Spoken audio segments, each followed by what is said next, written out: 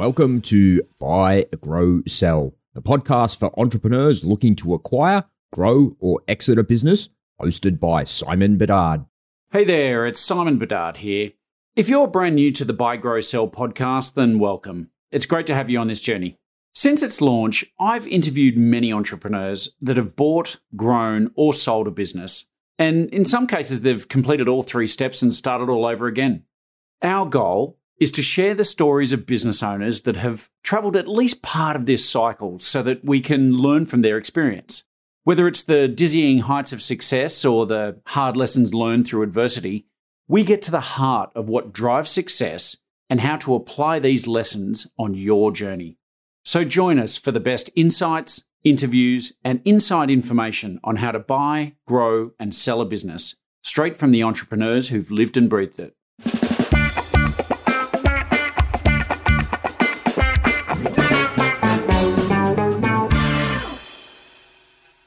This next episode was a lot of fun. You know when you meet people that are doing so many things simultaneously that it kind of makes you wonder if they're operating on some kind of different space-time continuum? You know, they just seem to do so much that you don't know how they actually fit it all in. Well, that's my next guest, Devon Miller. Devon is another classic entrepreneur that has, 10 new ideas before breakfast and he's already thrown out 20 more by dinner. He has 4 degrees, including a law degree and an MBA, both of which, by the way, he earned at the same time while looking after a young family and working. He has founded and co-founded several 7- and 8-figure businesses, including a business in the wearable space that is now valued at somewhere around 8 to 9 figures. Now, in this episode, Devon shares his journey and particularly how the wearables business came about and went all the way to eventually merging with another entity. But he also shares lots of insights on how to review new ideas, how to test them in the market, and ultimately get them to a point where you can monetize. Of course, Devon also has started an IP law firm, so he shares some great advice on IP protection. This whole idea of, do you get a patent? Do you trademark? Do you do these various things? And he sort of debunks some of the myth around that and gives a unique perspective on how to use this asset to even leverage a potential business exit. I had such a great laugh chatting to Devon, so I hope you enjoy this episode too. This is Devon Miller. Hey, Devon, welcome to the show. Thanks for having me. Excited to be here. My absolute pleasure. We were just sort of chatting just prior to getting on here, but you mentioned you're in Utah, and I was feeling very jealous. I'd love to be out of lockdown at the moment and probably anywhere but here. But thanks for coming on the show. If you have a chance, we have a lot of things to do outdoors. So once you get out of your lockdown, you'll have to come visit. Yeah, I'd love to. Devon, I'm so excited to hear your story. I mean, you've done so many really cool things in your time, and you're obviously out there really helping people still. So I'm keen to hear your story. Maybe just for the listeners, you could kick us off and just give us a little bit of your background. Yeah, and I'll try and keep it to a reasonable scope because that could be a whole conversation in and of itself. But yeah, so quick background as far as family-wise, married for 14 years to my wife that I met in college, have 4 kids, ages 5 to 10. Educational-wise, I got 4 degrees, which my wife jokes is always 3 degrees too many. So I got electrical engineering, Mandarin Chinese, an MBA, and then a law degree. So kind of hit across the board a bit. Really, so I've always kind of had 2 passions. So one has been I love the legal aspect. So I do a lot with as a lawyer with patents and trademarks and helping startups and small businesses. And then I've also loved doing startups and small businesses myself and being an entrepreneur. So kind of in tandem to that, people always refer to it as a side hustle. I always think of it as a second full-time job. I started a few businesses. Probably the biggest or most successful so far was actually the business that I started in when I was doing the law degree and the MBA degree at the same time, which is in the wearables industry for diabetes monitoring. Yeah, wow. Okay, so you've Buy, Build, Sell is the name of the show, right? So we love talking to people who've bought, built, and sold. I don't know if you've bought a business, but you've definitely done this startup, build, and sell aspect to it. It's which is really cool. Is there one? So that wearables business is the one that sort of really sticks out as in your mind as one of the main businesses you've run. Can you tell us a bit more about it? Yeah, I mean, every business is kind of its own little baby, so it's kind of like choosing your favorite kid, but it's certainly one of my favorites. It's really the first business that I started, so it kind of is a bit near and dear to my heart. But yeah, I mean, I don't know if it qualifies as buy or not, so it's kind of a quick run through the business. So I was in, give you just a bit of a context. I was doing the joint law degree and the MBA degree at the same time. I had a 2-year-old kid. We just had a newborn. I was working 20 hours as a law clerk. And then kind of in the midst of all of that, I said, and I can't remember if it was an email or a flyer, but basically saw something to the effect of, hey, we're having a business competition. It's, multidisciplinary where you get designers and engineers and lawyers and MBAs all together, and you form a group of people you don't don't know. And then you enter in a business competition. So first year I entered showed up, formed a group, didn't know anybody. We came up with an idea. It was to make gym bags less stinky. And it was a fun idea, but we got to the end of the competition, took second place, and we all said, yeah, it's really not a business that we want to pursue. But we came back the next year and, we said, okay, we got back with the same group and wanted to do the competition again. We didn't like our last year's, what our project was. So we were brainstorming different ideas, and some of them were really dumb, like self-packing boxes and other things that would have never worked. But then so it was after a brainstorming session, I was walking home and I was kind of brainstorming. And at that time I just ran my first marathon, still love to run. And I was kind of saying, wouldn't it be cool if you could have a wearable that, a watch that would monitor your hydration level? Now, this is before Fitbit, before Apple Watches or anything else out there. There wasn't really any wearables, but that was kind of the initial idea. And then, fast forwarding a bit, prototyped it out, took some initial data, entered in the business competition, took second place again, which is bittersweet because I think we should have taken first. But then we got to the end and we were all graduating, and I said, we're all going to different parts of the country, and I don't know that it's going to be a good way to run a business. And so I actually bought out the rest of my partners. So wasn't technically buying the business, but I did buy out the rest of the partners and said, okay, I want to pursue this, but I'd rather do it on my own. And I knew all the technical aspect of it and had the background. So that was really the first business that I started. And that's where that business then we bootstrapped it for a while, brought on an investor, invested some money, as well as it was a partner and helped out on the business. And then we were actually doing or testing it with NFL teams and college teams and getting ready to go on the market. And what we really needed was the next tranche of money. And so, we would have had to get the bigger investor dollar to make it look the bling and the polish and everything that would be a good consumer good. And as we were doing that, we then we're looking at different options, and one of the options that came along, or the opportunities, is somebody else that we knew that we were kind of in talks with was doing diabetes monitoring, and they're doing it they weren't doing necessarily wearables, but they were in the diabetes monitoring industry. And as we got to talking, a lot of our technology for the hydration monitoring also overlapped very well with diabetes monitoring. So we actually merged the companies together. Took some different ownership structure. I actually, not sold out, but I converted a lot of my ownership into that, took a step back. And so I still passively kind of involved with the business, but to a large extent kind of sold out, other than I maintained some of my ownership. So that was probably my first business and my first love. And that was probably a much longer story than you anticipated, but I had a fun time telling it. Man, I had a fun time hearing it. I almost fell over when you said at the very beginning there that you're doing a law degree, an MBA, you're working, you're starting a business. First of all, your wife must love you. And second of all, I'm sure there's a whole range of medals she deserves right now. So absolutely. She deserves more medals than anybody else. So she was very supportive, and I didn't sleep very much. I was always thinking about other things, and she was right there along with me.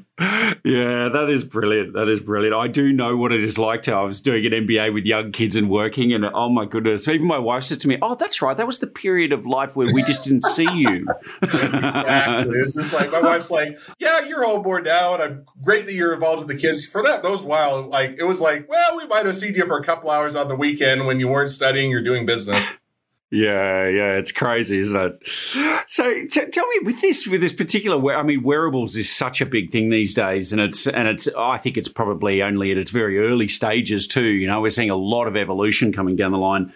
I'm curious as to, you know, I've done some of these group work things, and was there a particular point where you realised, hey, hang on, this is something, this idea is more than just one of those little kind of uni projects? You know, I don't know if I could pinpoint it. It was as we were kind of they had the idea, and first of all, I'm like, oh, that'd be cool. I'd love to have it. It'd be something I would use and it'd be applicable. But then you start to kind of think about, okay, it has to be more than just something I would like, because if I'm the only customer, we're not going to make very much money. But it's kind of looking at all the different markets and all the different applicabilities. Again, if it would have been today's day and age, wearables, you know, still in infantry, but there's a lot more wearables out there and they're a lot more popular. There wasn't wearables out there. Like, I'm sure there was something out there, but nothing mainstream, nothing popular, and really nothing to hitch onto. But I started thinking, okay, you know, if it was in early stages, hydration monitoring, it was, okay, you could do this for military applications for all the soldiers out there. You could do it for college athletes. You can do it for firefighters. You can do it for general health, because hydration can help with a lot of migraines and headaches and other things. And starting to look at the marketplace and say, okay, there's a lot of applicability, a lot of ways to do this. And then after you see, okay, we built up the prototype, and to add to the story, build up the prototype. So my dad's an engineer as well, and you know, actually worked for some of the bigger companies, including LG Electronics in their medical division. So when I had the crazy idea, I called him up and says, well, you do a lot of electronics and medical devices. Do you think this would work, or could we get it there? Well, maybe, let's try it. So we actually went over Christmas break while I was home from school over Christmas break. We built up the first prototype, which is what we started to test with. But kind of, you know, seeing the marketplace, seeing that as we tested, we actually saw good results, or, you know, promising results. That was where he got excited to say, okay, this has a lot of potential, has a lot of options, and it has a lot of marketplace, so it would make sense to pursue. Yeah, that's fantastic. I mean, it's always nice to have somebody in your corner you know, like, trust. You know, I mean, your dad kind of ticks all those boxes, so that's nice. But it can actually help you, give you a bit of support. It can be a lonely journey, right? Absolutely. And so you mentioned you were in front of some NFL teams and stuff like that. So how did you go about sort of doing some of that market testing and getting that kind of engagement?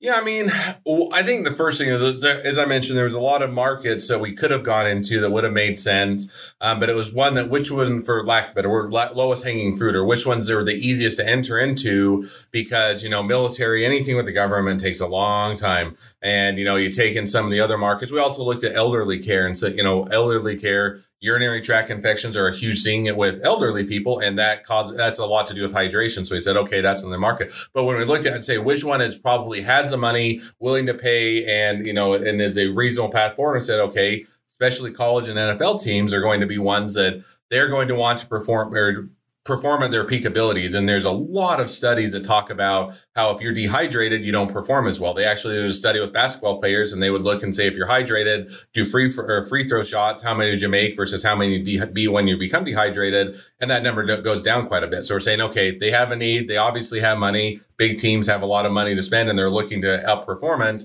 And so then we started to simply reach out to the team. So, hey, we have, you know, we're still in the early stages. We don't have a fully polished product, but we do have something that you guys can start to test. You can see, you could use, you can see if it works. And why don't you kind of almost be a partner with us as we're getting this up and going, so you can be the first step. So that's kind of as we started to reach out, and we had to reach out to lots. Some of them weren't interested or wanted to hold off and wait, but we reached out to enough of them that we started to get some traction with them. Yeah, that's cool. And let's be honest, right? I mean, there's nothing kind of like saying you got the NBA or the NFL in you know, well, you know, these are the kind of people using our stuff. Right, exactly. So great credibility, yeah. So what? Tell me again, what was the journey like there from idea? How long did it take you to get to a point where you had a product that you could sell and, you know, that you were really in the market? So I don't know that we fully ever got into the market. It was one where so from idea to, you know, about a year from idea to prototyping to getting past a business competition. And then at the end of that year, bought out the business or the other people that were partners in the competition.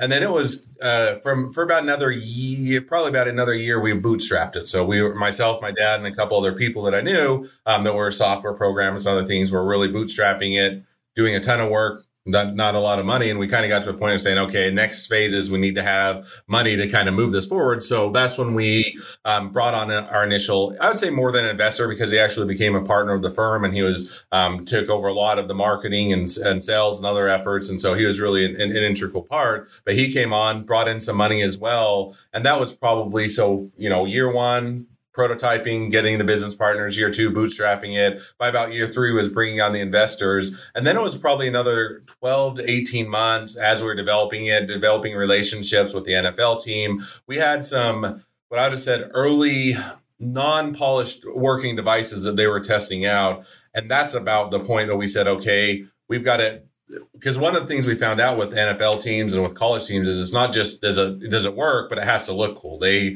have a inflated sense of ego that they're saying, if it doesn't look good on me, it's going to ruin my image, and so I don't want to wear it. And so we are saying, okay, to get to that level, we have to get a bigger tranche of investment dollars, and that was really where we were at about the point where we could have productized and sold a product, but we'd have had to have that money, and that's where we ended up merging with the other company that was actually in a different industry. But we honestly looked and said, that is the diabetes industry is so much bigger than any that eclipses with hydration, has such a bigger marketplace, has such a bigger potential, that's where we decided to pivot to. So about the time that we were ready to get the product ready to sell is about the time we pivoted to a much better marketplace. That business is now, they've done some soft launches. They have some clients on, they've delivered some products, but it'll probably be before it's, I would say, a full hard launch or full big launch with the products. It'll probably be another year to 18 months out. Yeah, wow. So, I mean, and I think that's what a takeaway for people listening is, when you've got these ideas, it's not, it could be a brilliant idea as yours was, but it doesn't just happen overnight, right? I mean, what a journey to get to a point where, and pivots and turns, right? Yeah, no, and I think that's one of the biggest misconceptions. And as I said, with law firm and everything else, I work with a ton of inventors, done it myself. But I think everybody, you watch the TV shows, whether it's Shark Tank or other television shows, you watch the movie, you read the book, and it feels like it's an overnight success. I had a great idea, and the next month I was making millions of dollars. But what I think most people fail to realize is it's really an overnight success 10 years in the making. I mean, it's whether it's getting a lot of the skill sets, getting the connections, getting the experience, or whatever it is, there's a lot to build behind those companies that all of a sudden you just see, they just took off and were successful. Yeah, because there's a lot of work that got them to that point that to the public's view was the overnight success. Yeah, couldn't agree more. It's it's what we see in the press and the media is really not the reality of it, right?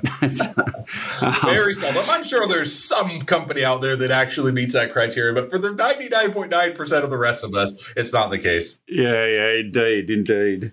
Yeah. So that's really cool. So it's and I get the move into diabetes. I mean, the hydration thing is massive, but I guess with diabetes, I mean, it's an immediate problem, right? Like it's something where it impacts people's health dramatically. People can die from diabetes, right? So it all related sort of issues. Hydration is probably a multi-million-dollar business. Diabetes is already established as a multi-billion-dollar business. So you're taking on a different field. And you're also saying, the nice thing about healthcare, and that is established that, you have to get into the healthcare system and get it, entrenched. But people, at least in America, when we moved over to, the American Cares Act or Obamacare, or whatever you want to talk, or however you want to talk, one of the things that was a downward pressure on insurance companies was they were no longer able to tranche out people to, basically they just didn't take sick people and they took the healthy people. They had to take everybody. And so now they're saying, okay, we can't, they're simply, keep the people that are the most profitable. So now we have to reduce the cost. And so that was also one of the calculations is, hey, insurance companies are looking at every turn to reduce costs. Diabetes is one of the biggest drivers for health issues, both for diabetes itself, but also having a lot of other health issues that come along with it. And so that was kind of another thing saying it's one that the marketplace is ready for it. They're already asking for it. They're looking for it. We have the technology that with a bit of reapplication, we could repurpose a lot of what we did and reuse it. And third is it's a huge marketplace, much bigger potential. And there are companies that aren't doing a ton of business that have anywhere from 30 plus X multiples on their business, and saying that it is one where you can grow the business exponentially. Yeah, wow. Yeah, it's really interesting. Tell me a little bit about, so you obviously merged with this other company.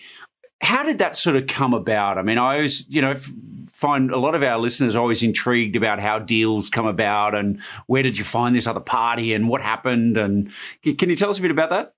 Yeah. So interesting enough. So when we were building, I said, my dad was an integral part. He's been on it and he continues to be with it since day one. And, if I were to say he's really the mastermind or the brains behind a lot of the technology. I have an engineering background, came up with the idea, but he was one that helped make it a much bigger reality than I ever could. And it was actually interesting. So he had a college professor that was he'd stayed in contact with, that he did some of his graduate work with and stayed his connection and actually been working with in other capacities over his career, that said, hey, I've got somebody that you should meet, type of a thing, that I think would be a good connection for you. And he's connected and don't know that there's any direct opportunity, but you should get connected. So they met up and he was the guy that was actually running a diabetes company. And so they got to talking and kind of, spitballed and just kind of shot in the air. Wouldn't it be cool if type of a thing? Wouldn't it be cool if you could take, what is your diabetes service business? And now you have a wearable that you can monitor them real time and, wherever they're at and all these type of things. And it was really those conversations that then spurred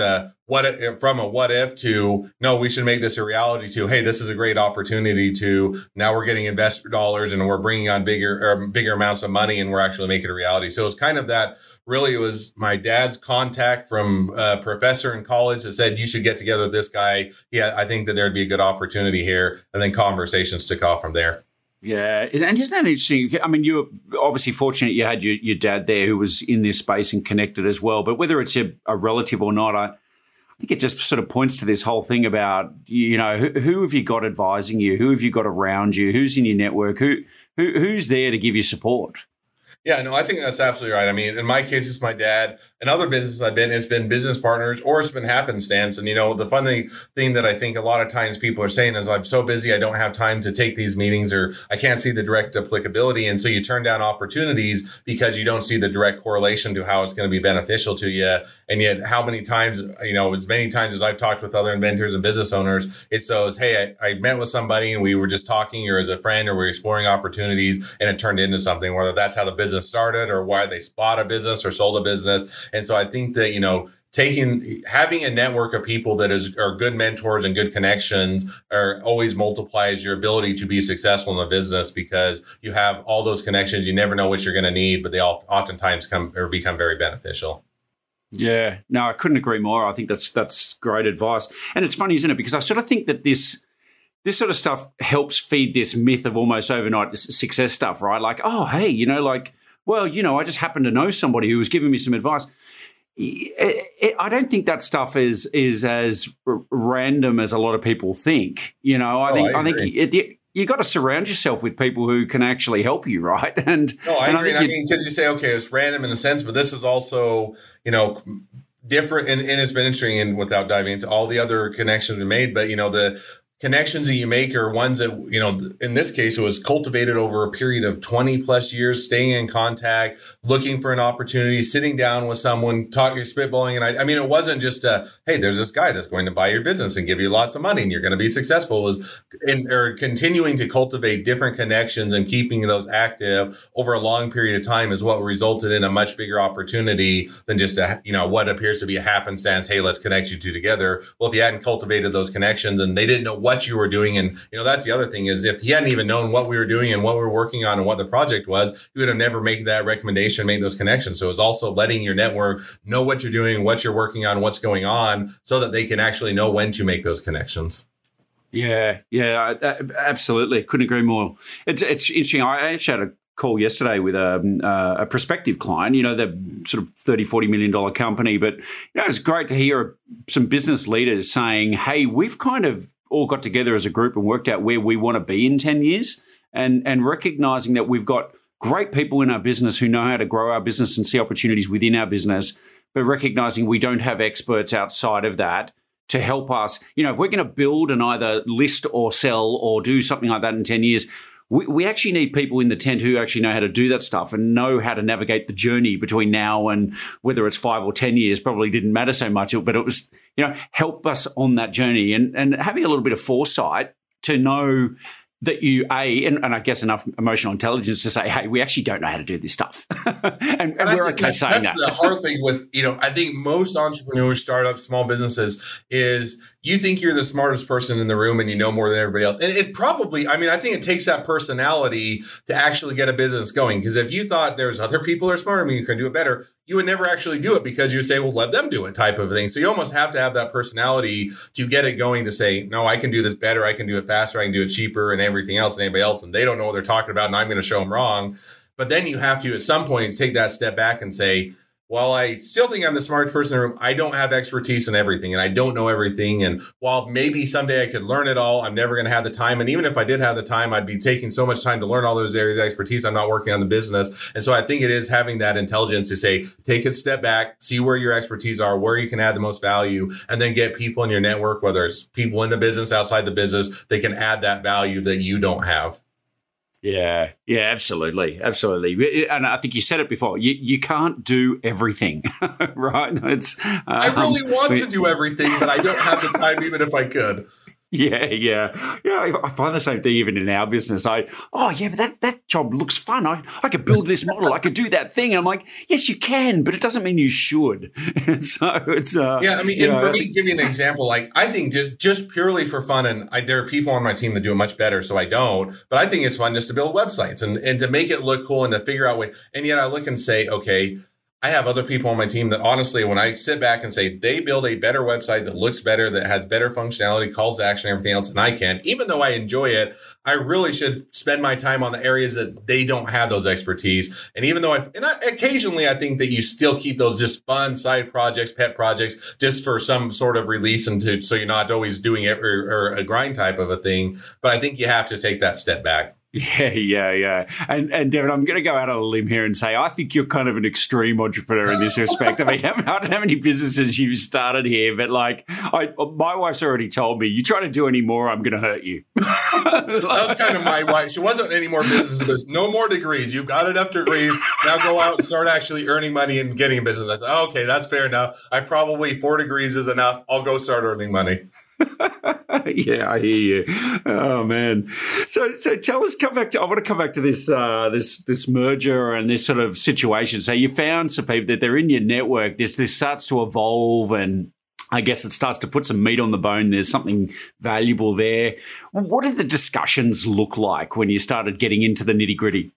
Yeah, I think one of the discussions always is, who is bringing what to the table and how much is that worth, right? And that's always a discussion that everybody thinks that what they're bringing to the table is worth the most or worth more than everybody else's. So I think that's always a discussion of, well, is it a 50-50? Are you bringing in as much as I am? And, is that worth as much? And, that was, I think, a big discussion point is if you're ever looking for a merger or acquisition, you're always everybody, no matter which side you're on, you always think what you have is worth more than everybody else's. And so I think you have to take a step back and say, if I was in their shoes, what is fair? And two, not only that, going forward is keep everybody incentivized. In other words, if I beat someone down and I get a few more percentage points or a little bit more equity or, stake in it, but at the end of the day, they're don't feel like they're treated fairly. They're not incentivized. They're not going to work hard. Then what's the point of merger? So I think you have to look and say, not only is what do I think I'm worth, but also what I think is fair. So I think that was one of the conversations. And then it was a matter of you have really two different businesses that are, while they have good synergy, how do you merge these two together? In other words, who does what roles and what responsibilities? How do you actually, take the businesses that are going in different directions and get them in the same direction? How do you pay for things? How do you, who do you keep on board? What do they do? And what if there's overlap between people? And all of those discussions took place. And it's one where you just kind of have to work your way through it.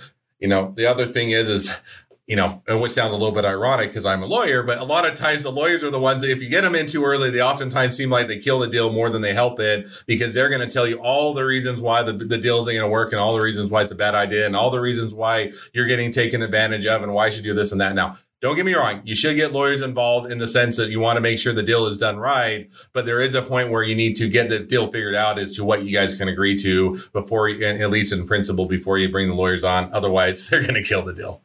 Yeah, that is really good advice. And I respect the fact that it's coming from somebody who is a lawyer as well. It's, as a guy who's been involved I've been involved in a lot of transactions for our clients as well as my own, but it's,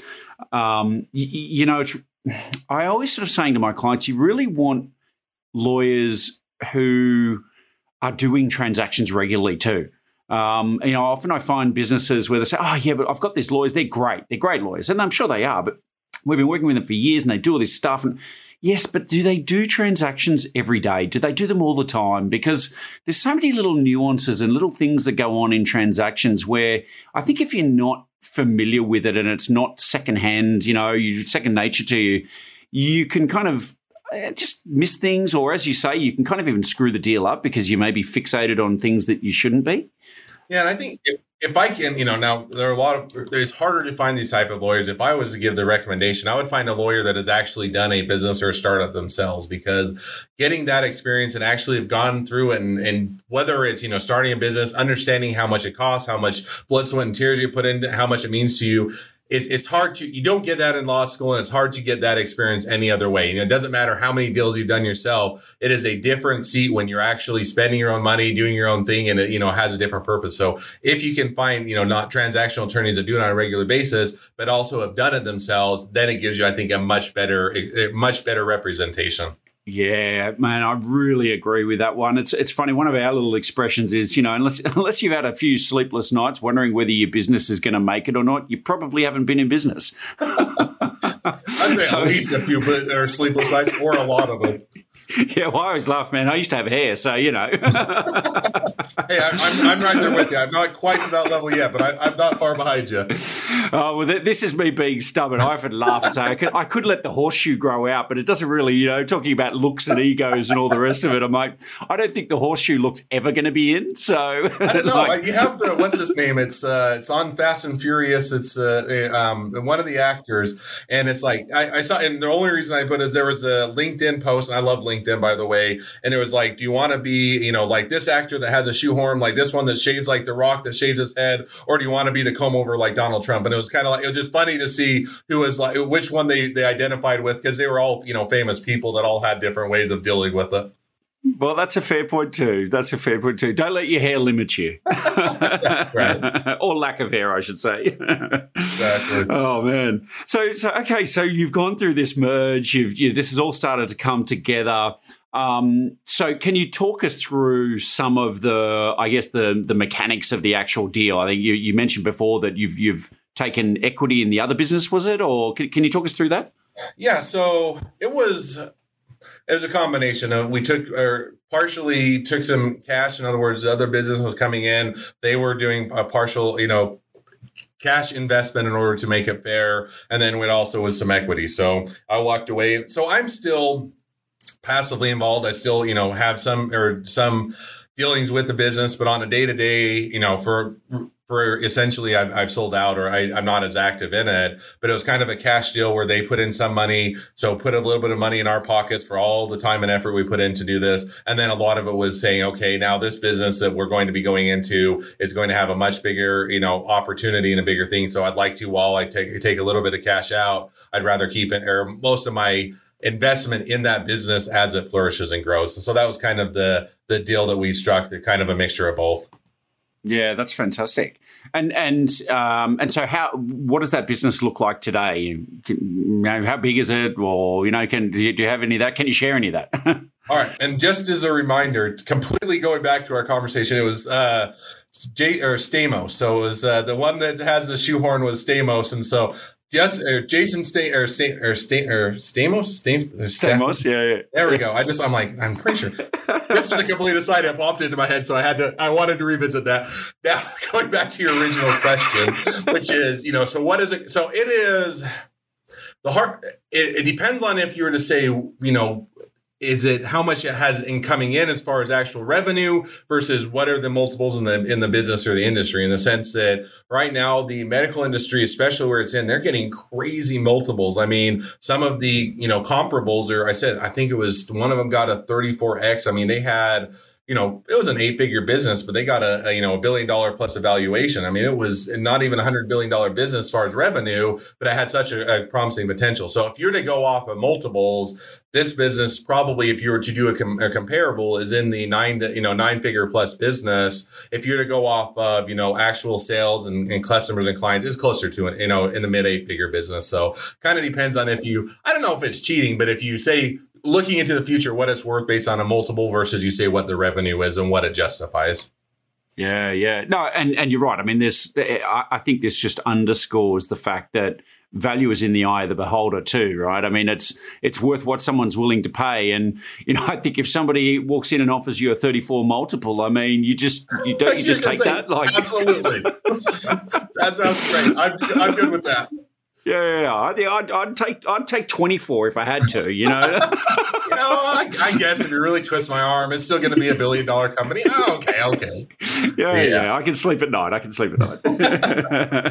that might help with a few of those sleepless nights. If I have that much to walk away from, I'll be good. Yeah, indeed. I hear you. So, that's cool. And so tell me a little bit about what you're doing today, because it sounds like you've got a law practice, and I'll let you explain it to us. But it sounds like it's been very much influenced by this journey. Yeah, so I mean, I've still got way too many. I think it's the right amount, but most people think it's way too many interests. So I have the law practice, which is a big part of what I do. And so I know day in and day out, I have my law firm, I have myself, some attorneys, support staff, and other things. And we focus a lot on helping startups and small businesses, patents and trademarks. And that's probably because I love startups and small businesses. So that's where we tend to focus. I also have just a very small, family business that's more for fun. My kids get to work with it.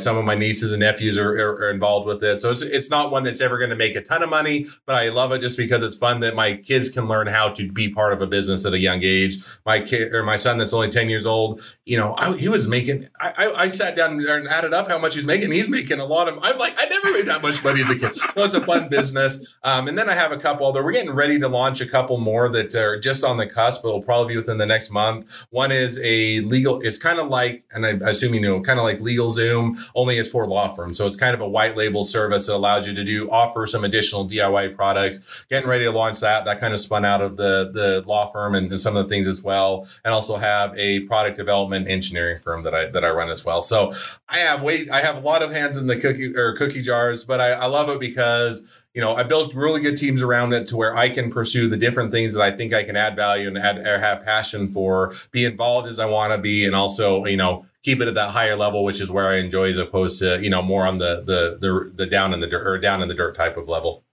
Yeah, that's cool. And with one of your law firms, one of the firms you're working with anyway. So going into IP and that as a specialty sort of area, was that driven by your experience, with the wearables and all the rest of it?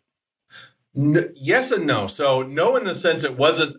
So I was pursuing a law degree, and I already wanted to go into intellectual property, which is includes patents and trademarks, before I even started that business. So I was already headed down that path, and it was interesting. So I loved it. So that's where I was always doing both the business here on the side as well as my law practice, and basically that's been my whole career, is doing startups on the side, or really a second full-time job in the law practice. Now, since I started my own firm, that's meshed a lot better together, and I get to balance that a lot better than I previously did. But really, it was more of one of the interesting things. So the very first patent I wrote, start to finish, was while I was still in law school, and it was for the wearables business. It was for that company. I wrote my first patent while I was still a law clerk, hadn't graduated, but I was still able to do it. And so that's one where it wasn't that I was already down that path when I started the wearables. But one of the things that was really helped with the evaluations is when we got into what is proprietary, what's different, what's defendable, where's a lot of the assets of the business, it was on that intellectual property. We had a pretty good patent portfolio.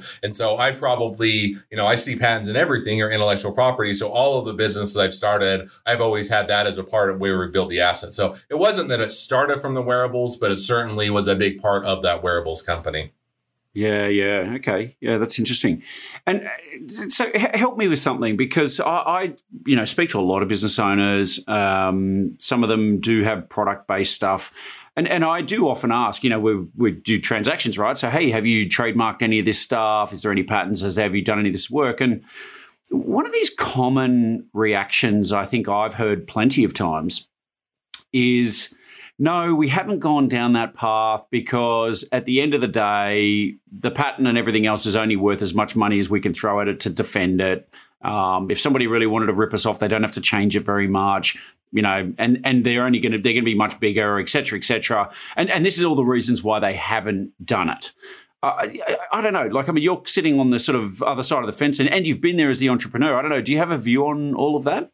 And I'll freely admit it's probably a biased answer because, but I'll give you a few because I hear that all the time as well. And, a few thoughts on that. One that you hit on is, it's only as much as you can defend it. And that one, it always assumes that the person you're going to be defending it up against is the giant or the Goliath, which sometimes is the case. And other times you're the bigger party and you're the one that is defending it against a smaller up and coming competitor. So it's not always the case that you don't always assume that it's going to be someone that, is the Goliath that you're never going to be up against. But, another thought is, that is also assuming that the only reason you get a patent is to sue someone or for protecting. But there's, as a lot of the businesses, it also is an actual asset or a tangible asset that's part of the business that has value. And that's what, when I talked about the valuation on the one, because, it's really hard when you're doing a business. There's a lot of, conceptual idea, a lot of figuring things out, development, blood, sweat, and tears. And it's not like necessarily physical. It's a lot of things up in your head. How do you put a value on that? How do you monetize that? And a lot of times it's with that intellectual property. If you get a patent on it, then you have an asset that says, no, we actually have an asset that has value.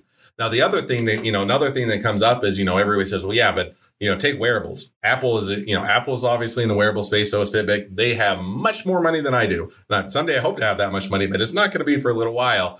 And so, you can say, well, if Apple came along, they could just rip it off and they could keep you up or tie you up in court and you'd never be able to enforce it and you'd always lose. But a little bit of the response is, well, every big business always has a competitor. Apple has Samsung, Nike has Adidas, Pepsi has Coke, and you go through the line. And so, if you have a product that, a big competitor is wanting to, or ripping off or is doing something with, go to their next competitor and say, they obviously think it's very valuable, it's worthwhile. We can't enforce this, but you definitely can. You have the money and it gives the competitor an advantage because they can enforce it. It's valuable to them. And so there's options that a lot of times I think if people were to take a step back, look through and say, okay, what are the reasons we're doing this and what are the motivations and can we protect it? Is it something we want to protect or is it more of a value? Not only that is a lot of times when you get into investors or, venture capital or angel investors, there a lot of times one of the questions they'll ask is, how do you have this? What's proprietary about it? And how do you have it protected? So you may be getting a patent just so you can answer, hey, we got a patent on this. It's protected. You can invest in it. It's an asset. So there's a lot of ways that you're going to look at it. So rather than just go to kind of the go-to reasons, think about it and see whether or not it fits your business. That's some excellent advice. And I agree with you. I think most people think about it as a defense mechanism for somebody doing something underhanded as opposed to it being an asset and how do you leverage that asset to actually fundamentally make money. And I don't just mean necessarily revenue. As you say, you could actually be selling this asset. And I think that's a good note. Big companies, they want to grow, they want ideas. There's only two ways they do it, right? They build or they buy. And so now the assumption, I think, with a lot of people that I've seen is that, well, we have the patent because we're worried about people ripping us off. Yes, but lots of big companies don't want to rip you off. Doesn't mean they're not going to behave competitively. But geez, when you go to a large company and you go, listen, we've already done the hard work on this. You don't need to build it from scratch. If you've got a ton of money, it is easier to buy people. And not only that, they're gonna do the same kind of calculation. Okay, if we go and rip these people off, and then they go and sell or they don't go away, we can lose a lot more. And it's a lot of times it's easier to buy them because, to your point, one, they've already done a lot of the research and development. And while you could rip them off, it may take you 6 months or a year or 2 years to figure out what they've done and go through that. You'd rather just buy that, get so much ahead. That's why I look at a lot of the acquisitions as Apple is going back to the example. They buy a lot of people because it gets them that much farther ahead in the marketplace that much earlier. And while they could do it if they hadn't put enough time, money, and efforts or resources, which they definitely do, they'd rather get or keep ahead of the competition by a lot of times buying those and keeping the people that developed it and building their portfolio and making it more defensive. So just because they might be able to, a lot of times it's more advantageous to buy rather than build it yourself. Yeah, which comes back to that whole point of, put yourself in a position to be acquired, right? Build with the end in mind. It delivers a lot more value. And like there's so many prominent cases around this sort of stuff too, right? And I don't have all the ins and outs off the top of my head, but I'm thinking back to, when smartphones started coming out and, Microsoft bought Nokia and I think it was Google bought Motorola. I'm going from memory here, but and I remember reading it at the time that it was like, the big part of all this is to buy the patents and make sure that they're not going to run into issues later as they're developing new technologies. Yeah, a lot of those, they're almost saying, okay, if we're going to get into this field, we got to get someone that has enough technology or enough patents that, even if they're looking at it as mutually assured destruction. In other words, yeah, Google probably has some patents that they could sue Apple. Apple probably has some patents they could sue Microsoft. But as soon as Microsoft is going to turn around and say, yeah, but you're infringing over here. And so if you want to, so it's a little bit of that mutually assured destruction where it's easier to have patents in the given field where you're at, such that if you have a competitor comes along, that both of you would have to play ball, or you're going to both kind of, either rise together or sink together. Yeah, it's interesting. And I do remember, gosh, I'm testing my memory here a bit, but I do recall there were some lawsuits back in the day with Apple and Samsung and all these sort of guys. They all did sort of suddenly would seem to quietly go away. So maybe they realized that was a zero-sum game and it was just better they focus on their own innovation. But yeah. Well, I think Apple's honestly was a change in the guard from Steve Jobs to Steve Cook, and where Steve Jobs was much more litigious, Steve Cook said, we're expending a lot of effort in areas that don't make sense. And so he kind of said, let's get some of these lawsuits that are defocusing us out of the way. So I think it is also a change of the guard as well. Yeah, that's interesting. Yeah. I'm putting a pin in for a second and calling full circle here, Jason Stratham. That's the guy you were thinking of. That's who I was thinking of, exactly. So, okay, now that I'm glad that nothing else, we came to the recognition of who has the shoehorn that is, or that people do find desirable, or at least women do. So. Yeah, that's right. I know I've got the guy I need to model myself off. If only I had his six-pack to go with it, it would be really good. Tell me, you with IP and protection, and I imagine, you must see companies of all different sort of sizes. At what point, I guess people on this entrepreneurial journey, they're developing, it's as you explained with your story, even it could be a 3, 4, 5 year journey where you're pouring money into something before you get to a point of monetizing. At what point on a journey do you think people need to start looking at protecting that IP? Trying to balance that cost versus benefit, and it just doesn't seem to be a clear line to me. There isn't a clear line. It's the short. I'll give you a few guidelines, but I mean, every business is different, and the problem was with any business, especially startups or small businesses, as you're getting going, is you always have more money or more things to spend money on than you have money to spend, and there's always things that need your budget. And so you're saying, do I do intellectual property? Do I make payroll? Do I keep the lights on? Do we do marketing? Do we do sales? And there's always things that so. Probably the best rule of thumb that I've come up with, and it's not by far not definitive, is if you're getting to a point that if somebody were to come along and either copy or otherwise knock off what you're doing, it would be an ouch to your business. That's when you should consider to protect it. So if that's your brand and you're saying, okay, yeah, we're a small brand, and if somebody to come along, it'd be easy enough to rebrand. Okay, you probably don't need to worry about your brand yet because you're saying it's pretty easy to pivot. On the other hand, if you have, 10,000 customer base of $10,000 and you're doing revenue, and you're saying, no, if somebody were to come along and they were to or knock off or copy or otherwise ride our coattails, that would hurt our business. Then you probably reach that point. So you kind of have to go, that's probably the best rule of thumb is if it's going to be kind of that ouch factor, yeah, that will hurt our business. You've reached that point that you really need to consider it. The other difficult thing, especially with patents, not quite as much with trademarks, but a little bit, is there are deadlines that you start hitting into, especially with patents. And so one of the things that's hard with businesses is there's a rule that, and don't tell me why they made up the rule, but they made the rule that once you put anything out in the public, and that can be on a website, white papers, offering it for sale, pre-selling it, crowdfunding, anything. Anytime it goes out in the public, you have a year from which that first time you put down the public that you can file a patent on it. And if you don't, it becomes public domain. It means anybody can do it, anybody can use it, and you can't protect it. So it is that balance of, one is it going to hurt your business? And two, are there deadlines you're hitting up against that if you lose the opportunity, it's going to hurt your business? So you may say, yeah, we haven't reached that point yet where the product is really, out yet. But if we miss these deadlines, then we're closing the windows and, foreclosing opportunities that might be very beneficial later on. But but we can't pursue now because we've missed that window or that opportunity. So those are kind of the rule of thumb is know the deadlines when you have to do it by, and then make sure if you don't miss those deadlines, and then also look at that ouch factor.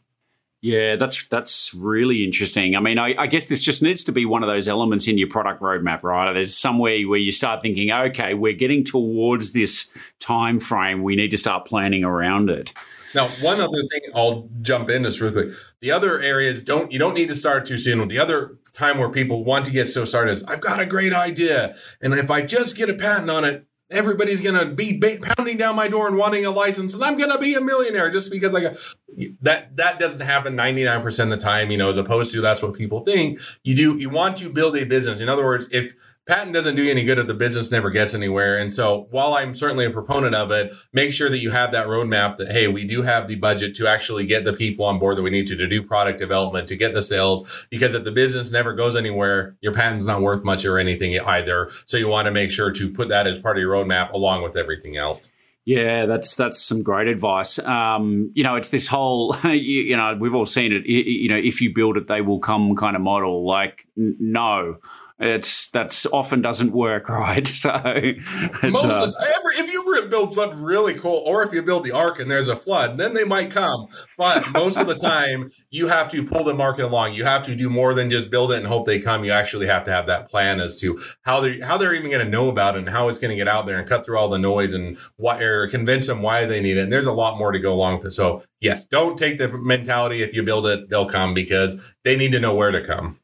Yeah. And there needs to be a market, right? I mean, I have seen plenty of people who have ideas that are interesting ideas, that could be even good ideas, but it's based on this premise of developing a new market for a product. And it's like, man, like if you're Apple and you've got $1 trillion of cash sitting there, sure, you can develop a new market. But when you're a small startup and you're agile and you've, as you said, competing priorities for your money, I mean, geez, you want to make sure there's a market there ready, right? That you're pitching to an existing market that has money and is willing to spend. I think either that, or if you really have some breakthrough, then have a plan as to how you're going to develop the market. Some of the times the market isn't very well defined, but you're building it as you're building the company. So don't wait till you've got the product built and it's already ready to launch. You can be building it. My story, it took several years. We were building, customer bases as we were doing testing, and as we were, testing it out and seeing if they would be wanting to participate in a research study and other things. And we were building the market as we go along so that when we're ready to launch, the market's already there. So I don't know that the market always has to be there when you get going, but you do have to have a plan as to how the market is going to be there by the time the product's ready. Yeah, that makes sense. Yeah, you're doing lots of things at the same time, I guess, is the key to being in business. Darren, I could talk to you all day about this sort of stuff, but I know that you've got a life and you're a busy man, so I don't want to hold you up too long. But I'd love to know, and I'll put you on the spot with this in a minute, but I'd love to know if there is one tip that you'd give to your fellow entrepreneurs who are out and about, whether they're starting a business, building, wherever it is. I mean, you've obviously learned a lot of things along the way, but before I put you on the spot and ask you that, it's are you cool with people reaching out to you and making contact and that sort of stuff? Absolutely. I love talking with people. So absolutely. Yeah. So if they want to reach out to me, if they want to connect up, best thing is probably via my law firm. If you want to talk about other things, you can still get in contact me with that. Two ways to connect up there. If you just want to find out more about the law firm, if you want to talk about my businesses or anything else, you want to find out kind of what patents and trademarks are, you can go to our website, which is just Law with Miller, all one word, lawwithmiller.com. And that's a good way to just get some general information, find out a little bit about me and more of my law firm. If you want to get connect with me one-on-one, if you want to talk patents or trademarks or business or anything else, then they can go to strategymeeting.com. That links right to my calendar. They can grab a day and time that works for them. It's free of charge. They don't have to do anything. So they just go to strategymeeting.com. So either of those ways work great. That's awesome. And you mentioned LinkedIn before. Is it okay for people to reach out and connect on LinkedIn? Absolutely. I love LinkedIn. So I dislike almost all other social media, but I love LinkedIn. So if you reach out to me on Facebook, pretty good odds I probably will never respond back. If you reach out to me on LinkedIn, absolutely. So if you go to Devin Miller and do like patent attorney or Devin Miller IP Law, I'll pop right up. Definitely connect with me on LinkedIn or reach out to me, and I'm always on there, and we'll make sure to respond. Well, that's awesome. And we'll put some links to your profile and whatever else in the show notes for this to make it easy for people. If you are listening to this and you'd like to reach out to Devon, please be courteous. Put if you send a connection or something, put a note. Maybe let him know that you heard him on this podcast, so he has some context as to why you're reaching out or where you heard about him. So it's not so random and weird. Devon, thank you so much for coming on the show. I really am grateful for you sharing your story and sharing some of your insights. I just know that, business owners who will be listening to this will get a lot of value out of it. Is there any kind of tip, passing advice, final words that you'd like to impart with our audience? Too many final words. No, I'll give you a couple. So you asked for one tip. I'll give you my 2 tips. At least I found that work for me. And if they don't work for other people, then don't use them. But one is that, if you're anything like me and I have, 10 ideas before I get into work. I have another 20 ideas while I'm at work. And by the end of the time my head hits a pillow, I've got another 10 ideas. And 99% of those ideas are terrible ideas that really don't work. So one of the things I found is if I have an idea that I'm excited about, simple as it is, I'll write it down on a sticky note. I'll place it on my desk. I'll let it sit there for a week, and then I'll come back and revisit it and see if I'm still as excited about it as a week as I was when I originally thought of it. Most of the time, I'll say, that was a dumb idea, and I'll crumple up the sticky note, throw it away. But every so once in a while, I'll say, no, I'm still thinking that's a pretty good idea, and I'm excited about it. And then I'll revisit it and can explore it further. So I think that is, if I could give one piece of advice, that's the best thing I could hit on. The one other piece of advice I'd give is one we already hit on, which is, get a plan for your business, do your research, how you're going to hit the marketplace, what your product is, how you're going to develop it, where you're going to. Now, that plan is inevitably going to change. It's never going to make it through the whole life of the business, but you need to get a plan in place so you can convince yourself that it is a good idea, that it's worthwhile to pursue. And so many people get so excited about the idea that they jump over that step, and then they come to find out that this is not a good opportunity. That's not what I thought it was. I can't do it. It's going to be way too much money. Nobody's going to pay for that much. I don't have the expertise, and on and on. So at least get that plan in place. It's going to go in the garbage eventually, but it's worthwhile to convince yourself of the opportunity before you get invested in it. Brilliant. Thank you so much. That's great advice. And as I said, I'm sure plenty of people who are listening to this will be taking a lot of notes. So, Devon, thank you so much for sharing your time. Really appreciate you coming on the show. Absolutely. I had a blast and appreciate you having me on. My pleasure indeed.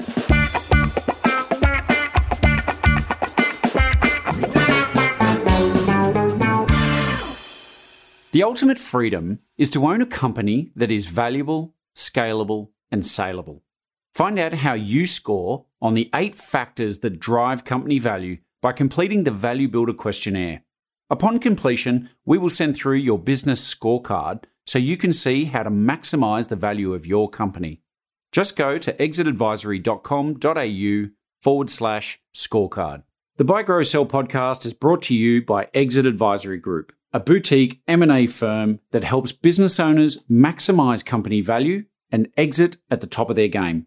To learn more about Exit Advisory Group, you can go to exitadvisory.com.au. And if you like what you've just heard, you can subscribe at buygrowsell.com to get a new episode delivered to your inbox each week. Thank you for listening to the Buy, Grow, Sell podcast with Simon Bedard. For complete show notes with links to additional resources, visit buygrowsell.com/episodes. Simon is the founder and CEO of Exit Advisory Group, and you can follow him on LinkedIn.